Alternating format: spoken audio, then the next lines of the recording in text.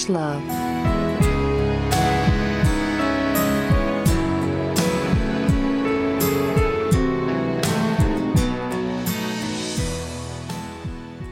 Every little thing she does is magic. Everything she does just turns me on. Even though my life before was tragic, I know my love for her goes on. It's episode 22, season 5, Ravage Love. Hi, Julie. Hello, Renee. How are you? I'm so good. How are you? I am good. What are we doing this week on the show, Renee? Fairytales, Julie. Oh, the fairy tales. We love that. We love that. I'm, as usual, for folks who are new to the podcast, welcome. Every week we read 2 books on the same theme. And we never know what each other's books are before we start. So I have no clue what Renee is doing. But before we launch into our books, Renee wanted to sort of follow up a bit on our last episode where we discussed how Renee's got the Miz. She's got the Miz biz. The old missus. The old missus. Like the battle axe. Which, as a white woman, is statistically, so white women, especially from Canada, literally have the world's highest rates of MS. So Renee's in great company. She's on trend, if you will. Just surrounded by my soul sisters, Julie. Just the sisterhood of the traveling gabapentin? I don't know. Just sisterhood of the traveling walkers. We're just scooting along. Just scooting along these streets. So, yeah, you wanted to follow up on that. I did. I'm Maria Tremonti. No. That was an incredible deep cut Canadian reference. I am applauding you from across the country. Sometimes in the morning where I'm sitting in my car, maybe like the music's off because I just want to be in my thoughts. I'll start practicing my how to say my name in radio voice. Love this for you. Because it's like, I'm Pia Chattopadhyay. So mine is like, I'm Renee Cabana Marshall. So I practice it all the way to work. Anyway, I love it. So all I was going to say is that I've listened to a few of our episodes the past few weeks, and I'm noticing that I am just getting lost. I'm getting so lost in my translation of trying to explain the books that I'm reading and staying on track, because I've usually got my e-reader app up on one screen of my computer, and then I've got the audio lines of our recording app going, and I'm just getting so clouded. And it's my medicine. My medicine gives me wicked brain fog, and it's pretty significant. And so I'm realizing that that's bleeding through into the show. And so I'm not going to stop taking these meds because, frankly, they're God invented them. God is a woman, and she invented medicine for women who have a missus on their back. And I'm not going to stop taking it, but I'm going to sound foggy and disoriented probably moving forward. And I'm trying hard to kind of keep notes and things. In fact, I follow this woman on Instagram, and she writes monster romance. Kat, she sent us a link to a bookmark with Jesus on it. Yes, our friend Kat. It's her. Yeah, it's her. It's that content creator, the one who created that bookmark. Amazing. And because she dabbles in romance and erotica and monster stuff, she actually created a little notebook called LOL It's Smut. Incredible. And it's just a book for you to keep track of what's happening in the smut that you're reading. Incredible. So it's got the best quotes and what pages has the smut on it, and how what's the spiciness rating and all these things. So I bought one. Amazing. And I have it, and I didn't have enough pages for what I read this week, but I think it's going to be handy moving forward. So doing my best. And if Julie, if I get off track, let's just Let's just come up with like a code word. Caca. No, like I need like an actual word, like because I'll just be like, is there a bird? Is there a bird somewhere? Or I'll start imagining and thinking about birds. How about French couch doll? French couch doll. Those are a thing. Okay. Those are a thing. They're like giant porcelain dolls that in French design in the olden days they would put them on their couches. Or you could just say like porcelain doll or I got it. Ted Cruz is the Zodiac killer, and I'll be like, right, okay. Right, I'm back. So figure it out. Throw something at me. We'll workshop it. Listeners, if you have any suggestions on what our word should be, let us know. Oh, I got it. Okay. But you have to do it in a voice. You have to say, ma'am, you're meandering. And I'll be like, right. Okay. Please do that. That's what we're going to. Okay. Perfect. I will do that if you start meandering. But your poor body and your poor brain, you got ADHD, you got MS, you're struggling, your brain is doing the absolute best it can, and you're still the funniest person I know, and people still listen to us, so I'm sure it's fine. But folks, now you know what has been up. So thank you so much. You're very welcome. Thank you. You're welcome. Take a bow, my dear. Take a bow.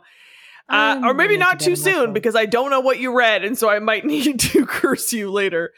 So this week's theme was fairy tales. Renee clearly had some sort of idea in mind when she chose this theme. Goddamn right. Was very upset to find that when you Google fairy tale romance, what comes up is fucking Anne Rice and her goddamn Sleeping Beauty, and I'm like, we've been there. We were traumatized by the pony play, and we will not revisit. So Pony Spanx. Atlas shrugged. Yeah, I was like, no, thank you. So I found Lila. I'm gonna say it's Lila DiPasqua is the author, and she has a series called Fairytales, which I thought was very clever. And they are remixes, hot romance, erotica remixes of fairy tales. So I just picked at random. There were several. There was Little Red Riding Hood. There was like Peter Pan. There was all kinds of different stuff. But I chose Sleeping Beau because I thought that was interesting. So this is book 4 in the Fairytales series. And it was written by USA Today bestselling author Lila DiPasqua. And she writes erotic historical romance. I mean, I am the circle of that Venn diagram, like straight up. That is everything I love. This one came out in 2010. It was about 200 pages. And it was good. And it was spicy. And I was very excited. So picture it. France, 1685. I'm there. Adrien Christophe d'Aspet de Bourbon, Marquis de Bolin, calm down, has been begged by his half-sister Charlotte to seduce Catherine de Villecourt because Charlotte, so his half-sister Charlotte, is in love with Philbert, or Philbert, if you will. Philbert. I know. Philbert sounds way better than Philbert, but because Philbert... Like, no? Was there ever a least sexy name? Oh my god. Honestly, no. I don't think there is. But, I mean, I'm going to call him Philbert. No, I'm going to call him Philbert because he sucks, and so he deserves to be known as the sucky suck. So, picture it. France, 1685. Adrien has a half-sister named Charlotte. Charlotte is in love with Philbert, but Philbert is betrothed to Charlotte. So, what does...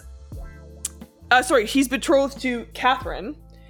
And Adrien is known for being a real beast in the sack, a womanizer, charming, very good looking. And so his half-sister Charlotte is like, dude, this is fucking easy peasy lemon squeezy. You're gonna go fuck some random people anyways. Why not fuck this woman?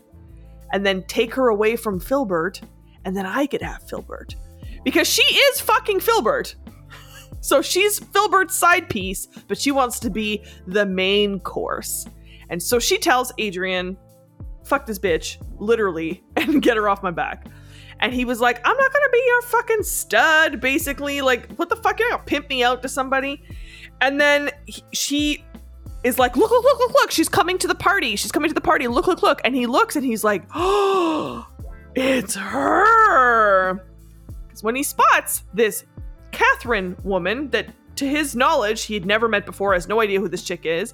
And in his mind, she must be some like ugly, drab piece of shit or some snot, whatever. He realizes, oh my goddamn Christ, she is the mystery woman who put aphrodisiac in my bourbon, and then we fucked all night long 5 years ago. It was the best sex I've ever had in my entire life. And she just showed up at this masquerade ball, didn't really get, any information about her. She was like, let's go back to your room. We fucked all night long. And then I woke up in the morning and she was just gone. But then I noticed that there was some powdery stuff in my drink. So I know that I had been drugged. And then I looked down on the sheets and there was blood. So this chick drugged me, and then I took her virginity, and I've never seen her or heard anything from her since. And he had inquired about her. No one knew anything about this person. And here's this fucking chick coming to his estate, and his sister is telling him to fuck her. And he's like, isn't that interesting? So he goes up to her, basically, and he goes to hunt her down to, like, basically confront her. But what's important to know about Adrien is that his reputation is that he's a beast in the sack, but it's also overshadowed by the rumors that he's cursed. That one of his dad's mistresses interrupted his baptism to curse him to a life of being beautiful and charming, but never able to find love, and forever a pain in his dad's ass. And he is a pain in his dad's ass because he won't get married. He's constantly fucking around, sleeping with people's husbands or with wives and doing all kinds of shit. And so the curse is like kind of panning out a little bit. So he has a reputation for being a bad boy, but also one that you have a good time with, but then you get the fuck away. He's a fuck boy, essentially. So anyways, he confronts Catherine, and she acts like she very clearly is like, oh my God, but acts like, oh, I don't know you. But her body is very much betraying her. And so he goes up to her and he starts like trying to seduce her, and she's very clearly into it, but trying to fight the urge. Now, Catherine realizes, oh my God, this is not who I thought I fucked that night. Because it turns out her lady in waiting had given her shitty intel and told her that he was just some lowly foreigner that you're never going to see ever again. So he's the perfect candidate. The perfect candidate for what? Well, it turns out that Filbert is a piece of shit. And Catherine was betrothed to him because of some family shit, blah, blah, blah, blah, blah. And she doesn't want to marry this dude, and she cannot get out of it. She has like begged and pleaded with her dad to not have to marry this dude. He's awful. I know he's going to be a terrible husband. He's just the worst. And her dad's like, no, you have to. So in Catherine's mind, like, this is the 1600s, right? She's like, oh, if I'm not a virgin, he's not going to want me. So I'm going to throw myself at some man, fuck him, and then tell people that I fucked him, and then my husband won't ever want me. Well, apparently, he still did, and in fact, then saw it as like sort of blackmail of like, well, no one will want you, so you won't ever leave me once I marry you. So Catherine thought she fucked some rando. Turns out she fucked the king's son. So now she's like, this motherfucker's going to put me in jail. This motherfucker is going to put me in jail because I drugged him and I fucked him. Oh my God, what the fuck do I do? So he, meanwhile, is like, I don't care. I want to fuck your brains out every day until the day I die. Like, he's like, I'm not going to. She's like, I don't believe you. And so he seduces her. They bang. It's real spicy. Love this little detail. He pulls out because, unlike my father, I don't make bastards. And you're like, oh shit. We love to see it. And then she is like, oh fuck, like what do I do? Like Filbert's gonna be here in 2 weeks and we're getting married. And I have to marry this dude, but also this guy's here and he's hot as fuck. And her lady in waiting is like, why don't you just fuck him? Just fuck him until your husband gets here. Have a good time. Get a little roll in the hay in before you spend the next rest of your life with this fucking ugly piece of shit.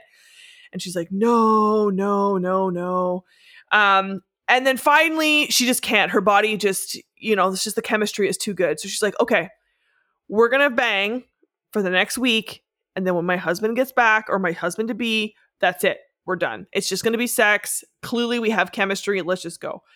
So they go to fucking Pound Town. They go to Pound Town on a picnic basket, or like at a picnic, and it starts raining and they're still fucking. They're fucking like up against doors. They're fucking all over the place. Just Pound Town all the time. And then constantly reassuring the reader that he pulls out. So this isn't going to end with her being pregnant, which I appreciated. Now remember, love to see it. Love to see it. So again, his half-sister should be fucking stoked by this news because theoretically this is going to take her away from her Filbert that she wants to be with. Problem is, Filbert shows up early. And now Catherine is like, oh, fuck. And so her lady in waiting is like, get in the bath, take this fucking dude's jizz off of you, basically, and pull it together because your husband-to-be is about to be here. Now, you think that, Charlotte would be delighted by the what's happened, but instead, Filbert shows up, finds Charlotte, and he's like, my love, fucks her. And then he's like, oh, yeah, I'm getting married in a few days, so, like, we're done here. And Charlotte is shit. What a piece of shit, right? So now Charlotte, Adrian's half-sister, is blaming Catherine because that's what the patriarchy is. Instead of being mad at men, we take it out on other women. And it's like, dude, he dumped you. That has nothing to do with fucking Catherine. But Charlotte's like, no, Catherine, you stole my man. She says she doesn't like him. Everyone knows that she said that, but she clearly does because he's choosing her over me. So then she goes on the goddamn warpath and she poisons Catherine. So you think this whole story is like playing on Sleeping Beauty because he was drugged and then awoken by her riding his cock. No, it's also that then Catherine gets drugged and she's lying there and she's dying. And the fiance, Filbert, sees this and he's like, y'all are fucking messy. I'm out. And it's giving Kardashian like reality TV husband who like instigated all the drama and then was just like, I don't like drama. And you're like, motherfucker, you started this. So anyways, Filbert's gone now. So now Catherine's on her deathbed. Charlotte is just in pieces because she's like, I did all this and he won't even be with me anymore. And now I've killed this woman that you clearly love. And Adrian's like, yes, I do love her. It wasn't just sex. It was love. And so then Adrian convinces his sister to go find a witch to get the antidote to the drugs. They give her the antidote. It doesn't seem to work. So what does he do? He kisses her and says goodbye to her. And then she awakens. Oh my God. And the best part, not the best part, but the amazing like subplot that I loved so hard was that his sister then says, fuck this, and decides to be a nun.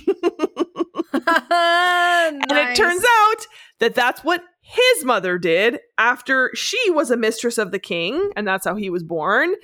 And she thought she was like the top hoe, and the king was like, nah, you're one of many, could care less. And she was so devastated that she gave up her children and joined the convent. And so the sister was like, well, it's 16 something. I don't really have a lot of options to just be a single lady on the town. So fuck men forever, and literally becomes a misandrist and becomes a nun. And I was like, that's the dream. Incredible. So I loved it. It was super well written. I mean, it's not if you put a historical romance with some spice in there, I mean, the only thing this book was missing was some homosexuality.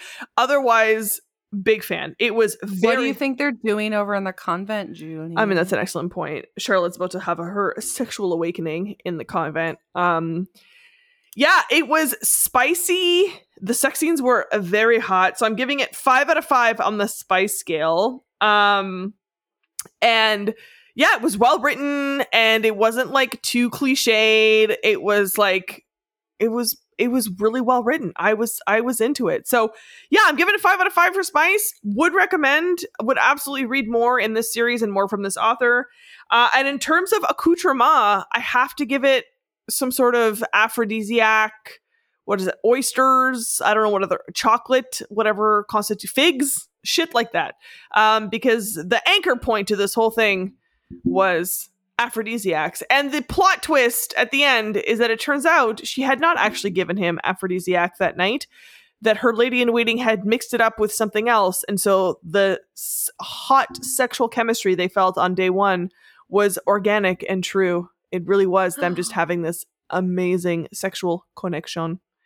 That forgives all the things that are wrong with drugging somebody and having sex with them. Exactly. Exonerated. Because he was not intoxicated. She gave him something for like a tonic for your stomach or something. She gave me like fucking, yeah, exactly. She gave him Pepto-Bismol.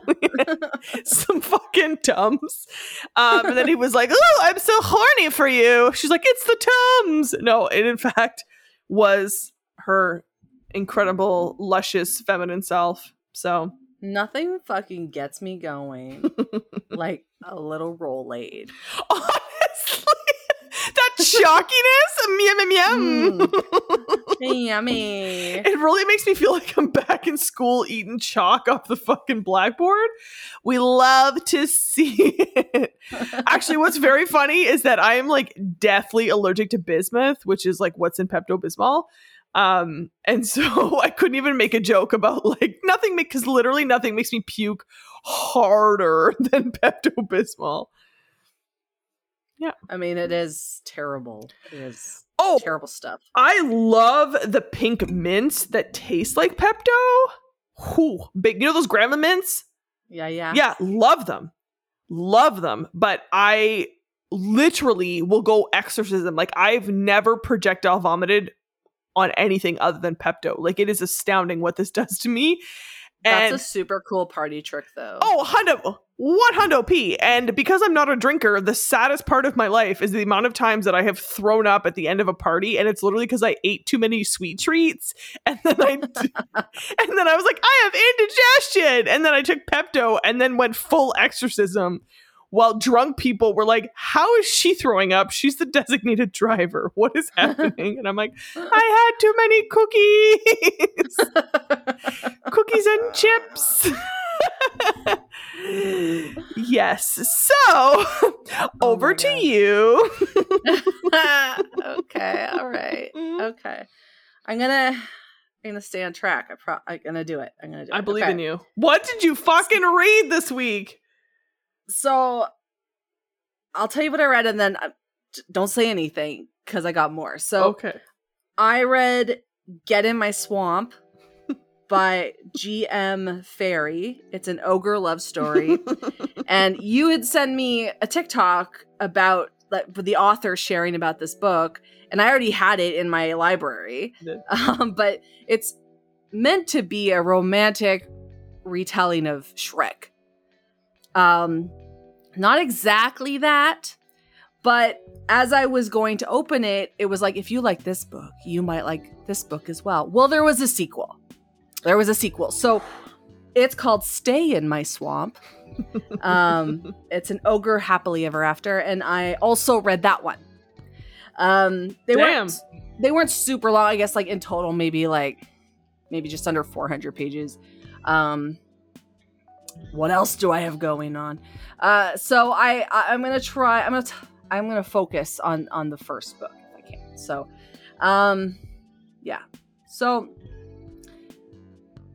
it really wasn't a Shrek retelling. It was kind of like the characters from Shrek.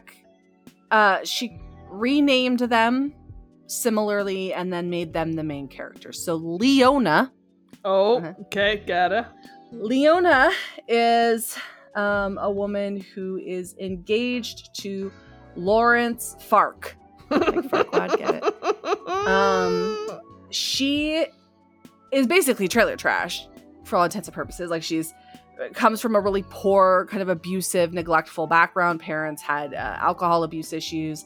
And one day this woman named Victoria Fark discovers her at a coffee shop. She's like a barista or a server or something, and sets her up with her brother, Lawrence. And Lawrence and Victoria are very wealthy, very bougie, very all of these things. And Leona finally is not having to struggle anymore because they've set her up for life. So he proposes and she decides she's going to marry him basically out of convenience because really he's asking nothing of her in exchange for just being his wife. He's a terrible lay, like just terrible. He's got a teeny tiny little penis. They make a point to mention that he's not short. He's about 5'11", but he's got a dinky little dink and he's a terrible lover.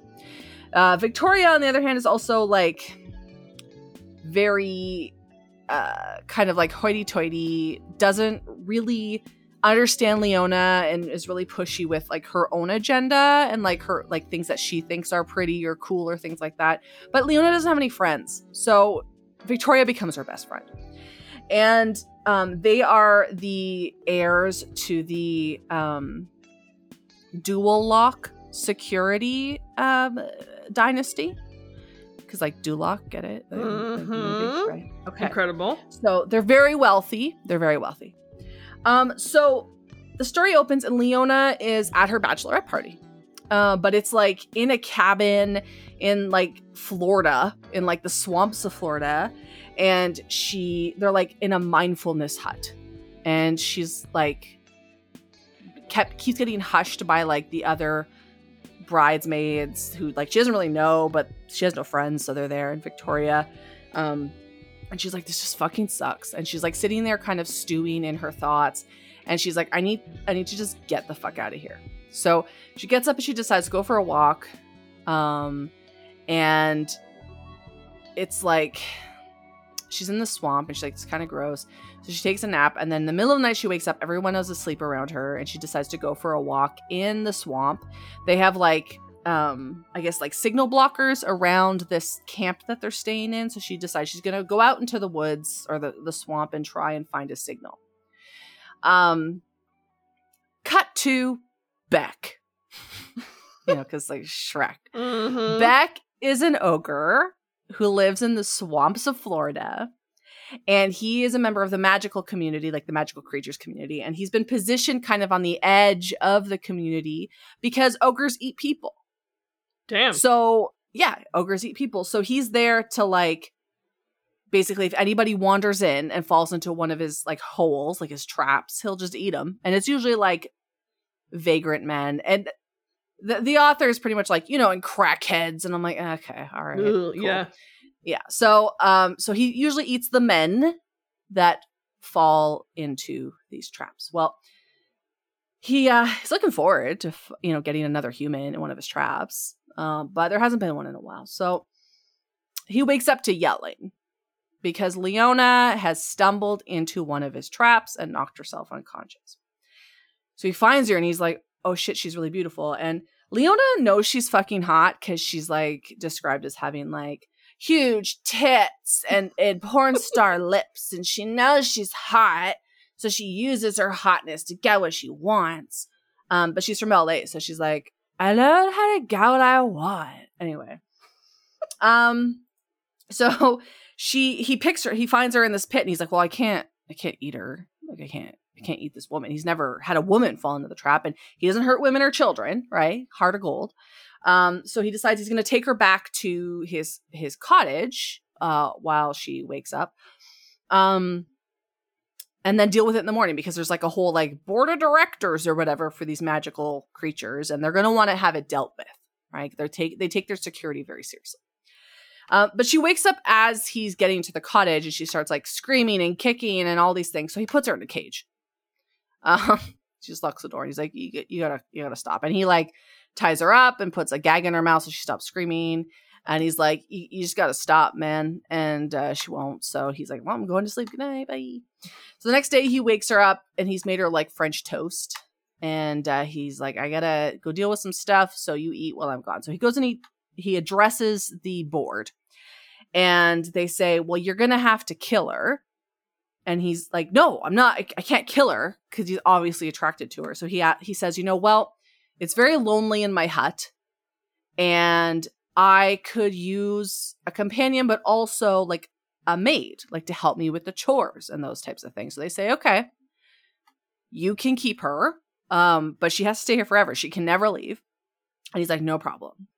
So he goes back and he tries to explain to her the situation, and she decides, she's like, well, I'm going to make this ogre let me go by turning him on, and he's going to want to fuck me, and then I'll run away. So she's like in her cage like, hey, Shrek, do you want to eat my pussy? And he's just like, two could play that game. And so he starts like jacking it. And she's like, oh my God, his dick was so humongous. And it's like, yeah, he's a fucking ogre.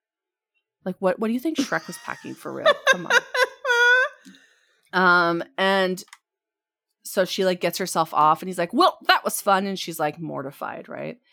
But eventually he lets her out. And they're both really like horny for each other at this point. And he discusses like how, if I let you go, or if you run away, like not only are they going to kill you, they're going to kill me for letting you go. And we find out that he has this really complicated backstory about how his mother came across like a father and his son who were lost in the woods, and she tries to help the son, but the father shoots her. And then the dad comes and like has to kill the little boy and the dad to keep them from saying something, but then he kills himself, and Beck finds their bodies. So it's like this really dark backstory, and you're like, fuck. Yeah. And so they end up like fucking, because they can't keep their hands off each other. Because they have to like share one bed. They have to like share a bed because there's only one bed, and she doesn't want to sleep in the cage again. And she wakes up in the middle of the night, and she's like, he's so hot. So she starts touching herself, obviously, because these people cannot control themselves even in the face of like certain death. And he wakes up and he's like, do you want help with that? And she's like, yes, I do. And then they fuck each other. And she's like, I don't think it's gonna fit. And then it does. And then he's like, we were made for each other. But he's a virgin. He's a virgin. And so he becomes like obsessed with her, because he's like, I can't believe it fit, like as if they were made for each other. And I guess it's a fairy tale, so that's the vibe, right? So he's really happy. He's just like, this is great. But she runs away. She runs away in the middle of the night. He's sleeping. She runs away. Even though she had great sex and she kind of doesn't want him anymore, she does it anyway. And he catches up with her in like a couple seconds. And this is where we learn she's a brat, which I hate that. I hate it in romance books. Mm-hmm. But she's like, stop it. I can do what I want. And he's like, no, you can't. And then they fuck in the woods. And it's like, okay, this is, but he tears her clothes off. And then he's like, okay, well, I guess you need to, we need to get you some new clothes. So we're going to have to go to the magical village. And they go to this dress shop owned by Gilda, this like fairy. And we meet his best friend, Donnie, who's a centaur. And Donnie's like, oh, your sex slave's really hot. And he's like, don't talk about her like that. She's not my sex slave. And he's like, okay. And so they kind of just spend this time. They spend these few months like hanging out, and he cooks for her, and they get to really know each other, and they start to fall in love.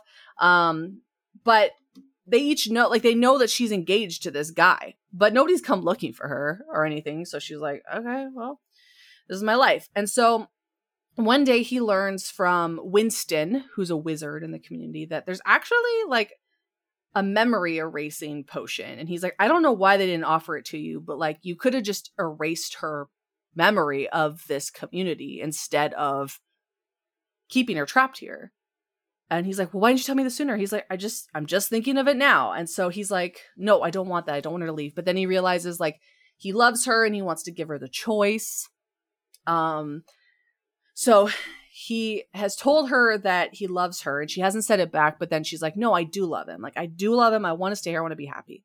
So he returns to the hut and he's like, actually, look, there's this potion. You have to go. Like, you have this option. You can go. You have to go. And she's like, I don't want to go. And he's like, no, you got it. And so they fuck again. Because she's like, if I fuck him, he'll let me stay. But nay, Julie, he won't be swayed. So she decides that she's going to run away because he can't make her leave. She's going to do it herself. So she goes to leave. And then as she kind of gets to the edge of the forest, she hears someone calling her name. And she thinks that it's Beck.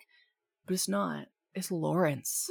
And Lawrence is like, he's like, Leona, I found you. And she's like, it's been literal months, Lawrence. Like, how did you find me? He's like, oh, I traced your phone because he works in security. And she's like, you didn't do that sooner? He's like, well, I was in China doing business. And she's like, okay, right, there it is.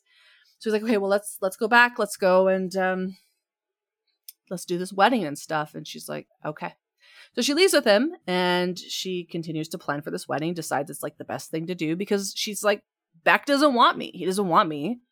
So I'm just going to marry this guy. But she's miserable. She's really miserable. She doesn't want to do this.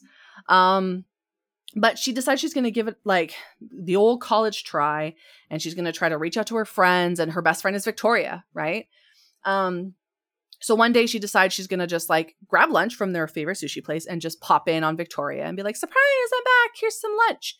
So she does. She bursts into Victoria's condo. Like, don't ever do that to me, Julie. I wouldn't. Don't ever come over to my house unannounced. Anyway, it's like the rudest thing. I don't like Leona as a human being. She's just obnoxious. But she bursts in and then she's like, Victoria, it's me. I brought lunch. And Victoria's like, oh, shit, hang on. And she's like, what the fuck? And then she's like, are you busy? She's like, you got to get out of here. And she's like, okay. And as she's leaving, she notices Lawrence's shoes by the door. And she's like, why are his shoes here?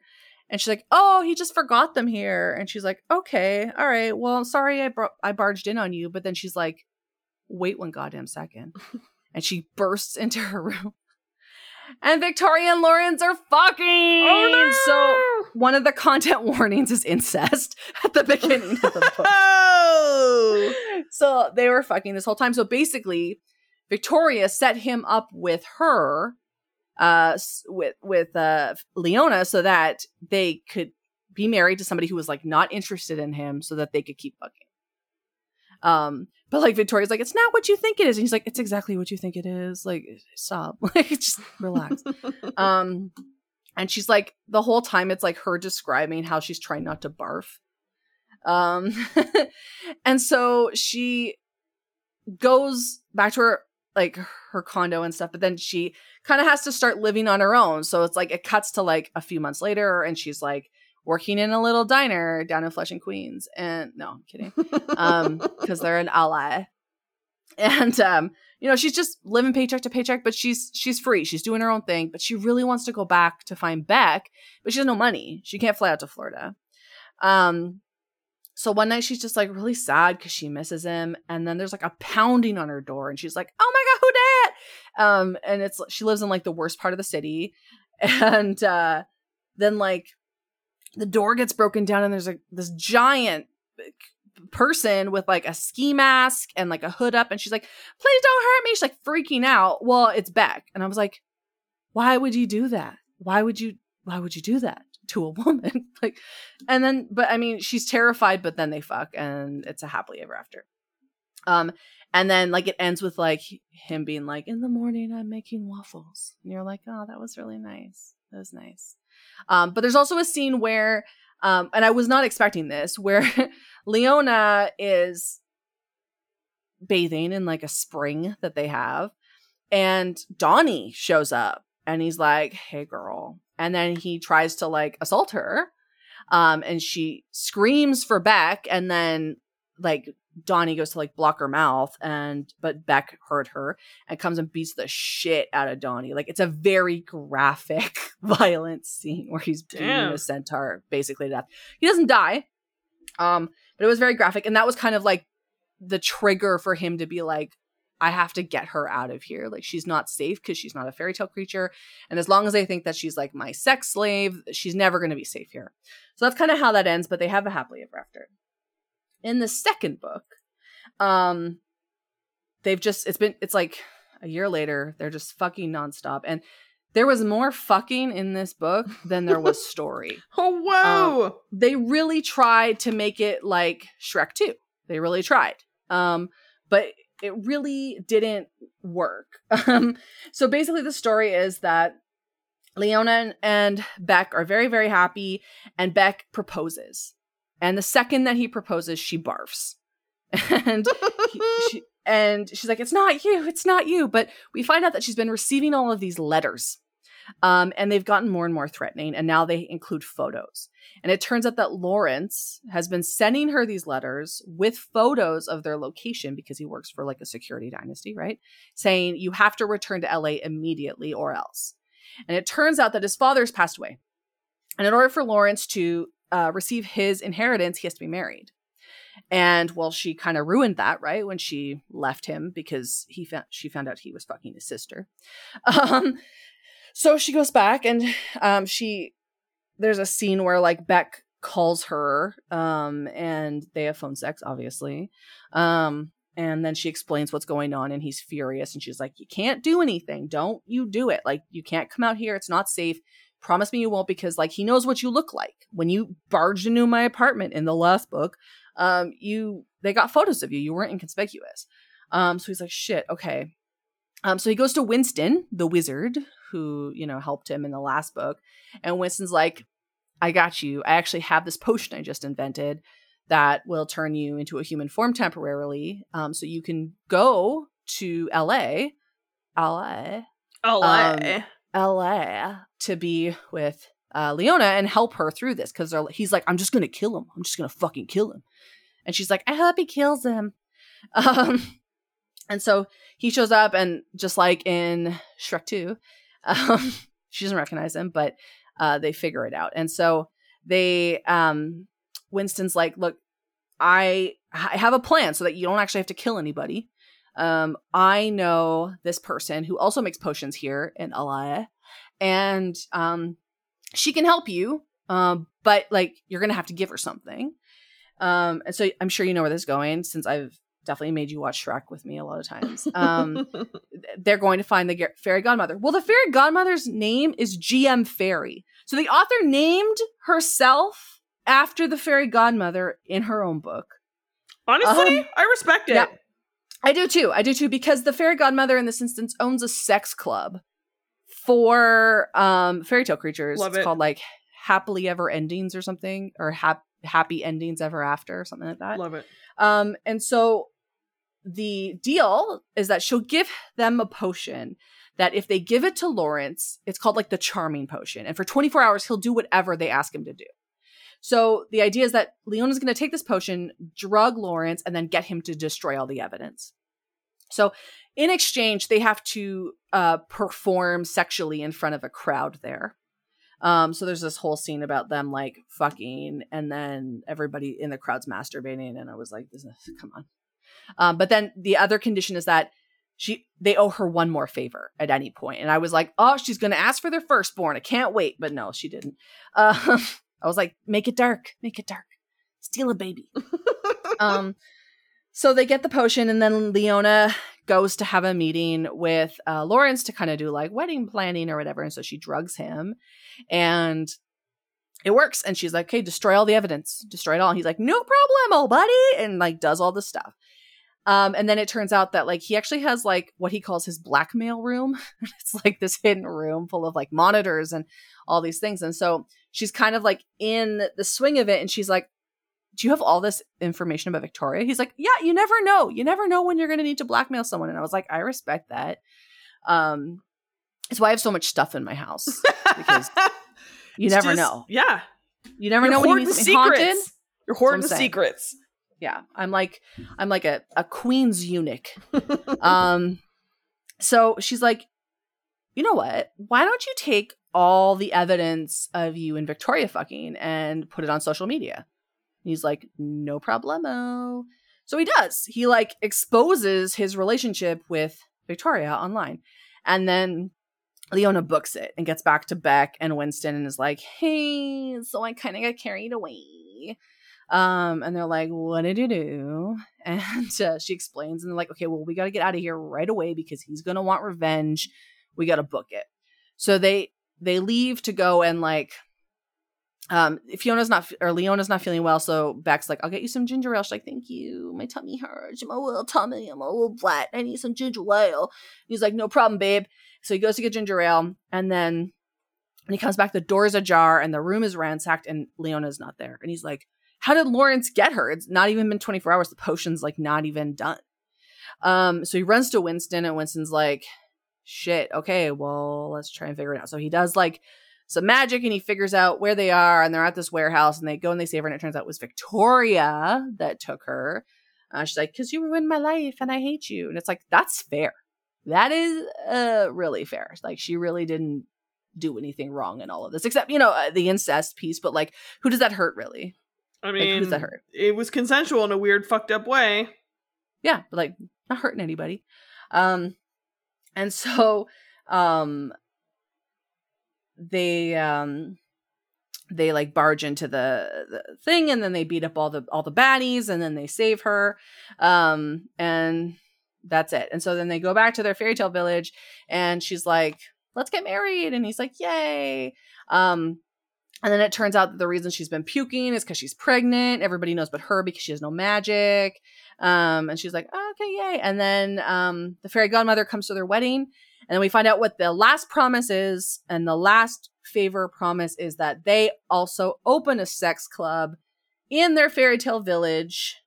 And so they do. And it ends with them getting ready to perform for a crowd because they are sex addicts. Best part about this book, though, was that Winston, our wizard, invented like a sex enhancing drug called gumdrop buttons. So of course they were like, he was like, oh, has the shipment come in? And she's like, no, they're not here yet. And he's like, not the gumdrop buttons. And I was like, perfect. Yes. Perfect. Yeah. So the books weren't bad. Like they were pretty unique retellings of the stories for sure. But there was just like constant fucking. Like when Shrek or Beck gets turned into a person to go greet her in LA, they like immediately jump on each other and start fucking while the wizard's still in the room. And so he sits down to watch and they're like, get out of here. And he's like, if you say so. And like they're just fucking. And the only reason he really wants to go to her in LA is because he misses her on his dick. And I'm like, it just sounds so obsessive. Like maybe you need to like try out some other pussy. Like maybe you just gotta dip your wick in some other creatures. Like, have you ever fucked a virgin? Like they do get a little obsessed. Like they can. Couldn't tell you. That's how I met my son's father, and it happens that way. But it was a lot. Like I was just like, and I can't abide a brat. I just can't. It's good to know about you that you're like, you're down for a lot of shit, but that just doesn't do it for you. I mean, I've been bratty for sure. It's fun. Like the game is fun and stuff. But when I'm reading someone else doing it, it's obnoxious. 100%. I could absolutely see that. Sense? Yeah, absolutely. Yeah. Unless you're embodying it, you don't want to watch it in other people because you're also like, I don't want to listen to someone whine. Just fucking do what you're told. Yeah. Yeah, like there's a scene where she's like hungry because she's pregnant and she's like eating all this like toast and jam. He's made her a nice picnic. And he's like, oh, you got a bit of jam on your face. And so she's like, so I just thought I'm going to be a brat. And I reach in and rub and get jam on my hands and rub it on his face. And I'm like, why do you suck? Why do you suck so much? if I was an ogre, I would have hit her. I would have hit that woman and then felt bad for the rest of the book because I hit a woman. Like, anyway, you know what? The stories themselves they're pretty good. They're pretty cute. I thought it was a really good retelling. But as someone who now also writes erotica, I understand how you get carried away with the sex stuff once you get the hang of it. But it was just all the same stuff. Like, it was just the same stuff over and over and over again. And it's like, his dick was so big, but then she still sucked it and like the deep throated. I was like, how didn't she die? I've taken like strangulation ID workshops. Like that doesn't work. Yeah. Oh yeah. Right. Yeah. Not do. So anyway. Because it was so much bangarang, what are you going to read? Are you reading bangarang? No. Am I? Let me just figure out what I bookmarked here. I don't remember. Are you reading banging adjacent, perhaps? I think it's like right after. Okay, so it's like this is the scene where she thinks like, if I fuck him, he'll let me stay. Like, he'll have to let me stay. Gotcha. Right? Okay. Okay.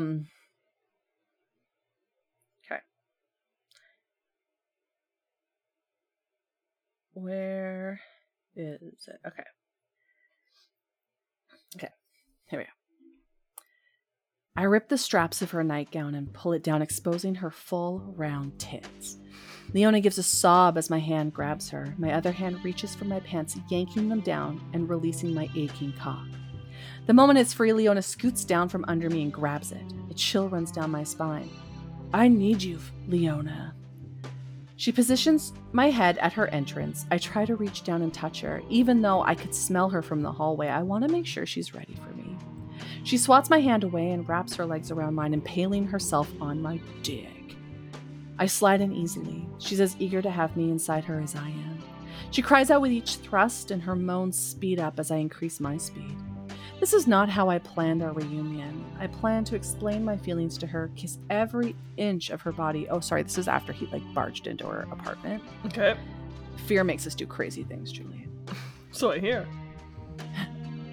And make this first time after so long last as long as I could, but the monster inside of me can't wait. It seems like Leona's monster is unable to control herself as well. Our moans melt together until our bodies tense and we both come undone. I feel as if I can finally breathe for the first time in weeks. I feel whole and empty in the best way. I lie beside her while we catch our breaths, tracing circles on her dewy stomach. Why did you leave? I finally ask. She turns her head to look at me, her face scrunched in utter confusion. You wanted me to leave. She sits up and stares down at me. I wanted to keep you safe, not have you leave without saying goodbye. What would goodbyes do, Beck? Would goodbyes make us forget about each other? I know your stupid potion would, but is that what you really want? To forget about me? She gets out of bed and stands over me. I press the palms of my hands to my forehead. Leona, I love you. I want what's best for you. How can you be happy in my swamp? It's not just a swamp. It's a swamp with you. How can I be happy with anything less? I turn my body and stare at her. She's so beautiful when she's angry. Her cheeks are flushed and her eyes hold a steely expression. I love her so much, but how can we be together? She breaks the moment of silence. Why are you here then? Are you here to give me that potion? I sit up. No, I don't want to force you to take something you don't want. I've already told the board you took it. I couldn't take it anymore. I wasn't thinking clearly. I just had to find you. And how did you find me? How did you even get here without being noticed? Winston, the wizard who gave me the potion, he was able to track you. I put on a hoodie, some sunglasses, and a face mask and took a plane. No one even noticed me. She nods. Well, you found me. Was this enough for you? Was one last fuck enough for us to be apart forever? Tears are now streaming down her face. I sit on the edge of the bed and gather her in my arms. I look into her eyes. No, it will never be enough. I could be with you every second for the rest of my life, and it will still never be enough. Then how can you not take me back then? I don't want to capture you again. I want to do what's best for you. She sits up on my lap and faces me, her naked body pressed against me. Back. I've had enough time away from you. I've seen life without you, and I don't want it. This is my choice. I want to be with you no matter what obstacles come in our way. My dick is pounding, but I fight my sexual urges and try to focus on her words. She's right. How could this ever end? She loves me and I love her. I can't keep fighting this. When I planned to come here, this is exactly what I hoped would happen, whether I wanted to admit it or not. Okay, I surrender. Okay. A smile forms on her face. Okay, I shrug and smirk. So, I can come back with you? Yes, but on one condition. Her face sobers. What's that? You have to sit on my face before we go.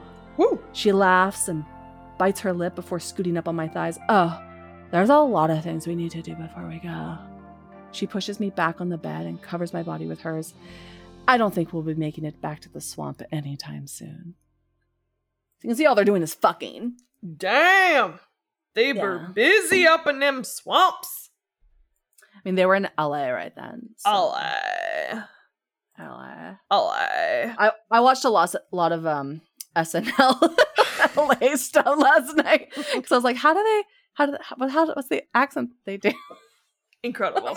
Incredible. Your because Beck's from Florida, not from LA. Oh, that, they do have them swamps there.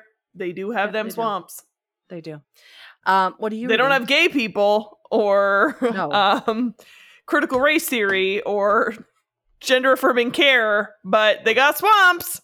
No, they got Florida men. They got swamps, gators, and they got ogres. Ogres and gators. Ogres and gators. You got it.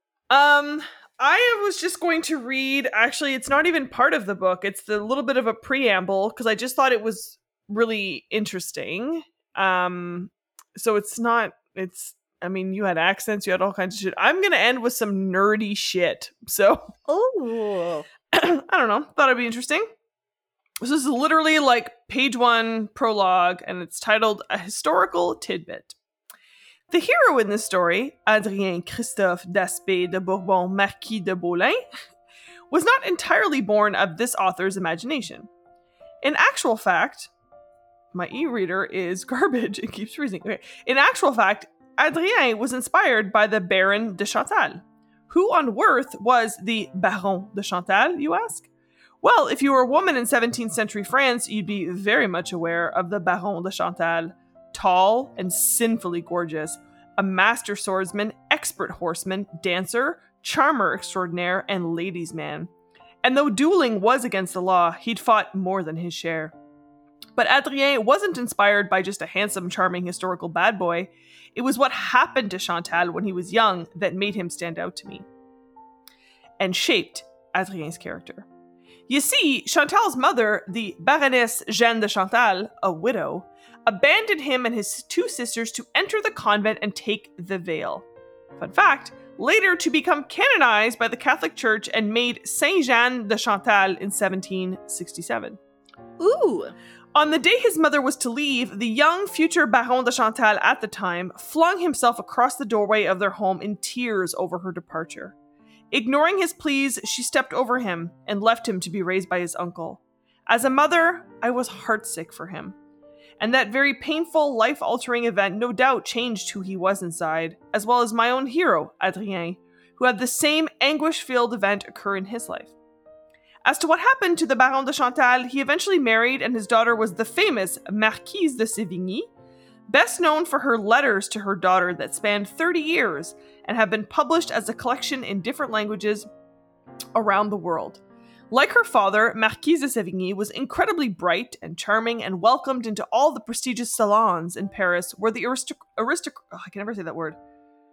aristocracy and literati gathered to discuss and debate things like politics, philosophy, grammar, and books. She is recognized as someone who was influential in shaping the French language and literature. Oh. It was during this time period that French writer Charles Perrault, creator of The Tales of Mother Goose and the entire genre of fairy tales, attended the same salons and went on to write stories that have delighted people for centuries. Sleeping Beauty, Little Red Riding Hood, Puss in Boots, Bluebeard, and the ever-popular Cinderella, to name a few. So the following is loosely based on Sleeping Beauty and the Baron de Chantal. Step into the glittering and salacious world where fairy tales were born. I just thought it was so interesting that not only was she like, hey, this is a particular character that inspired the protagonist in this, but also he also knew the guy. Like, he was like, Kevin Bacon degrees away from the guy who created Fairytales in the first place. And I thought that's so fucking interesting.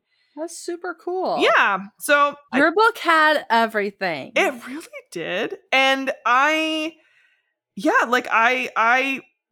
really, really enjoyed it. And it's the kind of historical romance that I quite like, is that, like, well researched. So you're giving me stuff that's like good and accurate, but also having that little prologue at the beginning is just a reminder that, like, truth is stranger than fiction sometimes. And, like, there were interesting characters all throughout history.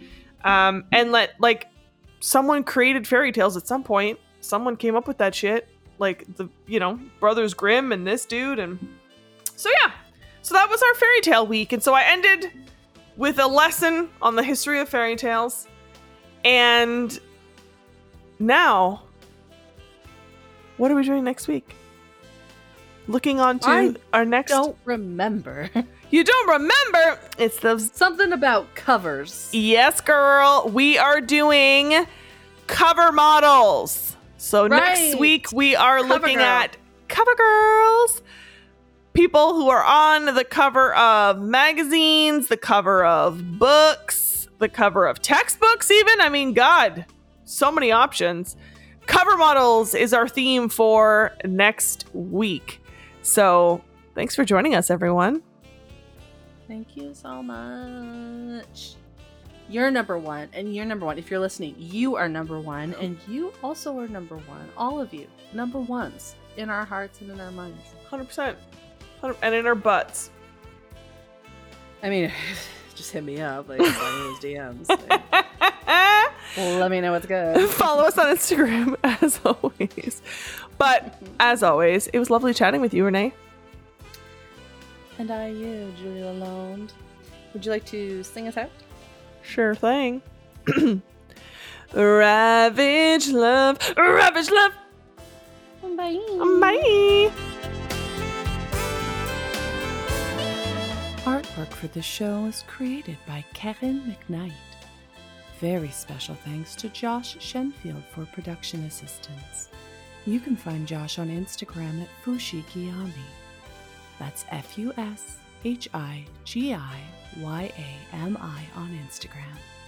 Connect with us at Ravage Love on Instagram and Twitter, or by email at ravagelove.podcast@gmail.com.